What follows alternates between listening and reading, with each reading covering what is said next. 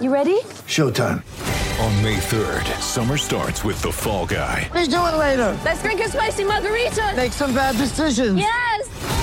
Audiences are falling in love with the most entertaining film of the year. Fall Guy. Fall Guy? Fall Guy. That's what the poster said. See Ryan Gosling and Emily Blunt in the movie critics say exists to make you happy. Trying to make it out? Nope. Because I don't either. It's not what I'm into right now. What are you into? Talking. Yeah. The Fall Guy. Only in theaters May 3rd. Rated PG-13. Brew McCoy on the receiving end of that one. Welcome back to BetQL Daily, presented by BetMGM with the Joes and Aaron Hawksworth on the BetQL Network. Welcome back. BetQL Daily right here on the BetQL Network, presented as always by BetMGM. Joe Ojo, Aaron Hawksworth with you on a Wednesday. Coming up, we'll get to more on the NFL, talk about some potential teaser spots for Week 5 across the league, and Lightning Bets coming up in about 40 minutes from now. Right now, we're going to talk to Stuckey from the Action Network coming up in just a minute here on all things college football this weekend. I keep coming back to, Joe, we talked about it yesterday. I'm curious what Stuckey thinks, the Alabama A&M game and the idea of maybe Nick Saban running it up here. Stuckey joining us from the Action Network. He, of course, is on our guest line, the GetMyPhoenix.com guest line. The Phoenix, a revolutionary technology helping men all across America get back to their best in the bedroom. Visit GetMyPhoenix.com to learn more. Stuckey, Alabama and A&M this weekend. Two parts on this. One, how concerning is the Bryce Young injury? And two, do we think Saban tries to run this thing up on Jimbo Fisher after all the back and forth in the offseason? Yeah, I mean, it's first of all, thanks for having me, but this doesn't set up well for Texas A&M. If you look back historically, whenever Saban has lost to a team the previous season, I think it's happened 15 times since he's been at Alabama. He's 14-1 straight up. I think 11-3-1 against the spread. The most interesting thing about that to me, because I mean Saban's pretty good against the spread generally. Most of these teams are SEC teams.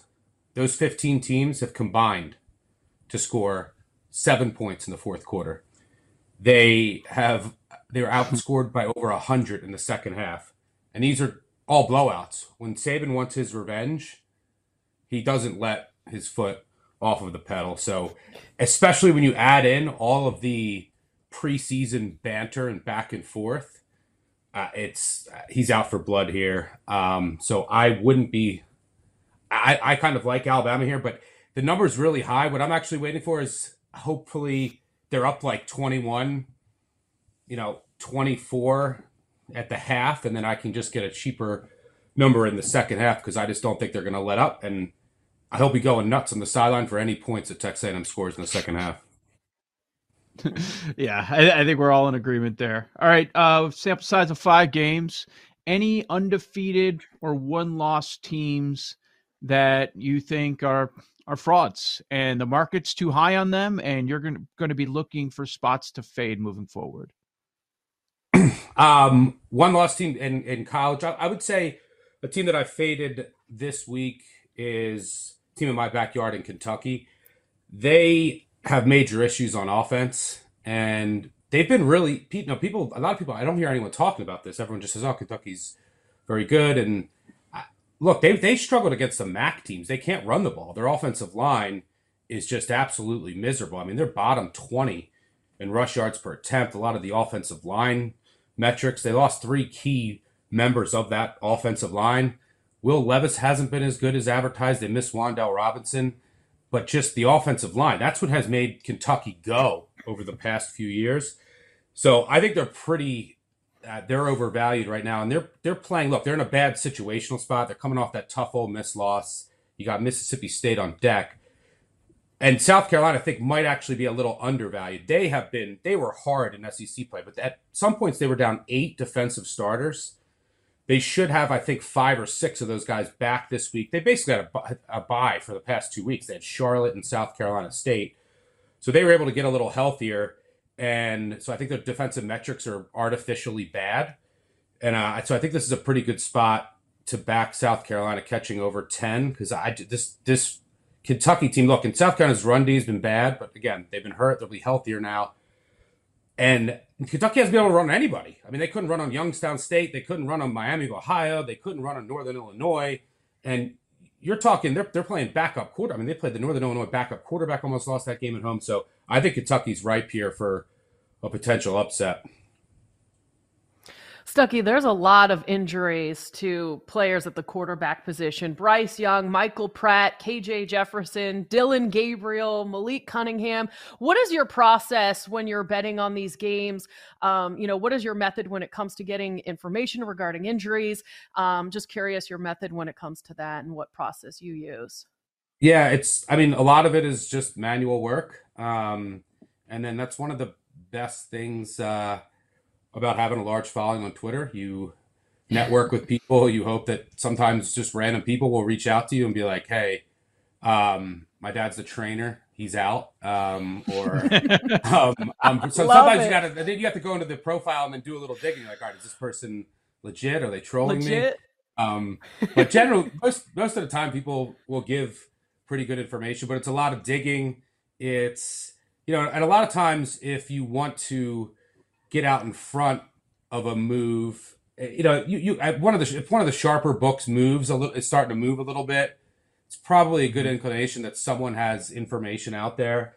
And if you wanted to kind of get in front of it, if you're more of a recreational bettor, you can try it that way. But it's a lot of manual digging, it's a lot of networking, and which is so important in betting college sports, because there's just so many teams, so many injuries, and you probably won't know everything, but someone else has heard from somebody, and then so the bigger and stronger your network is in that regard, you'll be better off, because there's so many key quarterback injuries this weekend that it's tough to keep up with. Stuckey, how good is this Tennessee team? They're 3-point favorites in LSU on Saturday. It's kind of a look ahead. Next is coming up is Alabama. They get Georgia down the line. Tennessee still undefeated. Hendon Hooker getting some Heisman hype. How good are they, and do you expect them to go to LSU and take care of business? Yeah, I do. I really like this team. I mean, I bet them 14-1 to win the division before the year. I was hoping Georgia took a step back. Then, I'm confused about Georgia. They look like the most dominant team in the country until the past 2 weeks against Kent State and Missouri. So maybe there's some questions with that Georgia offense. But yeah, I mean, the Tennessee offense we knew was going to be just absolutely electric with Hendon Hooker, that pace, the receivers that they added. There's just talent everywhere. They're going to score. They're going to score on almost everyone. The questions are with their defense. And last year they weren't bad on early downs, which are, they weren't great, but they weren't bad on early downs. Which are more predictive. They were really bad on third downs and in the red zone. So there was a couple, key defensive metrics that suggested that, look, this defense isn't as bad as it looks. And you got to remember, they lost a lot of talent with the coaching change. They had a lot of transfers, so they were pretty thin. So I was counting on some defensive improvement, which I think we've seen a little bit of. I would like to see some more if they're going to, try to up their schedule's brutal. If they're going to try to pull off a big upset, I do think that they have enough to beat LSU this weekend. But their defense we're going to have to see a little bit more if they're going to pull off one of these major upsets. If I give you the College Board, where are you going first? Of the current numbers, where is there still some value? I was going to talk about FIU UConn, but I will not subject any. No, no, they cash, man. We don't care. We don't care. It doesn't have to be a ranked team. I'll bring up one here. Stanford +7 against Oregon State. Another quarterback question. We don't know if Chance Nolan is going to go for Oregon State, but Stanford they haven't covered it. They haven't covered 11 straight games, by the way, going back to last year, which is just disastrous. But if you dig into what's going on with Stanford this year, I mean, they played 3 of their first 4 games were against top 25 teams, and they have this new offense where it's kind of like Wake, where they have a mesh point and it's delayed. You need time to do that. You need an offensive line, and they've had lots of offensive line injuries. They had a kid, they lost their right tackle in the USC game. They had a kid come in and ruin the Washington game. He had a pass block rating of 1. I've never seen a player, he should have been, I didn't know this, he should have been worth like 20 points to the spread. They couldn't do anything. They should be getting some offensive linemen back this week. And Oregon State has no pass rush whatsoever. They're 120th in sack rate last year. They're 120th again in sack rate this year. So I think Tanner McKee, who has weapons, and he has a prospect, potential pro arm, he should have more time to actually run that offense. Horrible spot for Oregon State, too. They have some injuries. We don't know if their quarterback's going to go. No one has been great anyway. They're coming off back-to-back losses against USC and Utah. I think this is the bottom of the market on Stanford, so hopefully they don't lose their 12th straight against the spread, which is just insane. But they'll get a break here because, even if you look at USC, the one thing they do well on defense is pressure quarterbacks. They're top 10 in sack rate. You could say the same thing about Washington. Oregon has a great defense line. So they'll get a break here. Their offense will look a lot better. And then one other one I'll throw out there. I think it's a good spot to back if you're looking for a favorite. I think this is a good spot to back Florida minus 10.5 against Missouri. I don't know. I was impressed Missouri got up last week for that game and was competitive for as long as they were. After how they lost at Auburn, in one of the most devastating losses you'll ever see, and then last week after leading the entire game, putting everything out on the field, now they go down to the Swamp. Florida basically had a bye. They played Eastern Washington. They played about 85 kids last week, so they're rested, prepped, and that extra prep time is important because these two coaches are really familiar with each other from the Sun Belt days. And look, this Florida team, Richardson's looked better of late after some struggles. Florida's ready for this. They lost by 1 in overtime last year at Missouri. All kinds of, and Mullen got fired a day later. It prevented them from going to a bowl. Drinkwitz and the Missouri team were talking all kinds of trash after the game. So Florida's had this one circled. Missouri's offense is bad, which is good for the Florida defense. Missouri faced one mobile quarterback this year and got trashed by Kansas State. So I think Florida's ready for this, and I'm not sure what Missouri has left in the tank after the past 2 weeks. Yeah, I don't know how those Missouri kids keep getting up to play after what they've been going through. Right. So we've got Florida, Stanford. Anything else intriguing on the college football board for you? FIU, you mentioned. Yeah, I mean, let's see. I'm waiting on some injury news there. Which is why I didn't bring it up. Okay. No, I don't. I want to get Washington State at 14 potentially. And then also Oklahoma State, I think, is a bit overvalued. I'm waiting on a 10 with Texas Tech. If you look at some of the underlying metrics with Oklahoma State's defense, which was expected, they lost Jim Knowles. They lost all kinds of talent in their secondary. They're ranked, adjusted for opponent, outside the top 110 against the pass.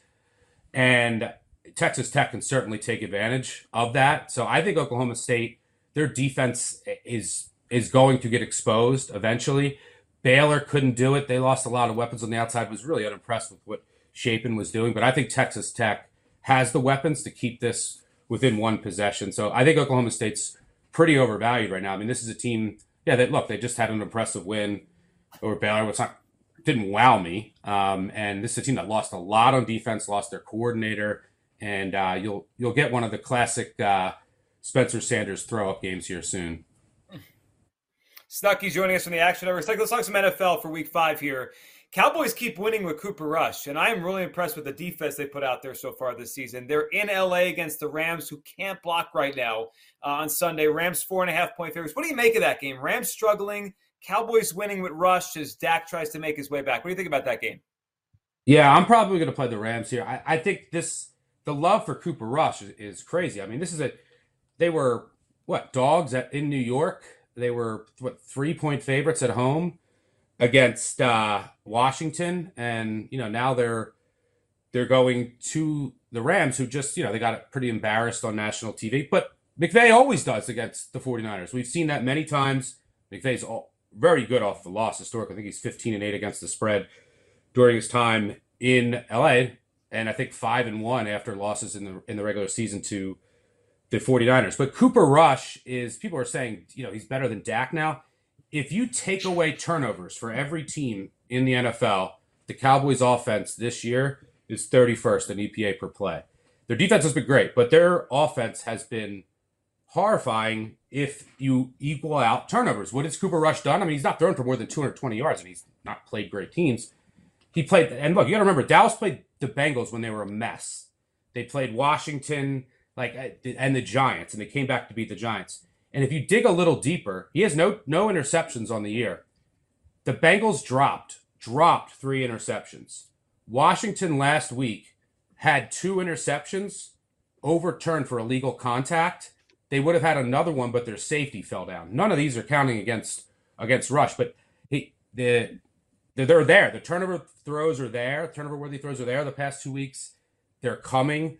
So I think that Rush is in for a weak game here and a weak performance, and I think you're going to see some turnovers. I think you're actually getting – the Rams are a mess. Look, I've been fading the Rams all year, but I think you're actually getting them value here. And I'll give you an example of when Love can go too far with some of these backup quarterbacks. The last backup to start 4-0 against the spread in a season was 2019. Kyle Allen for the Panthers went 4-0 straight up, 4-0 against the spread, had 9 touchdowns, no interceptions, and got absolutely – I mean, the rest of the year he's horrendous. I think he finished 2-7 against the spread. He had 5 touchdowns and 11 interceptions the rest of the way.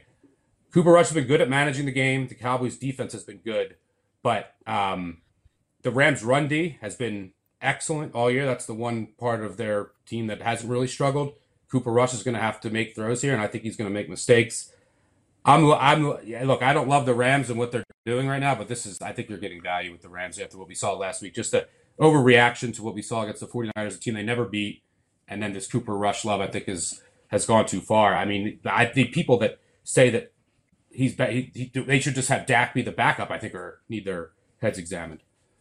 Great stuff. Stuckey from the Action Network on the GetMyPhoenix.com guest line. Coming up next, we'll dive into teaser options for Week 5 across the NFL right here on the BetQL Network.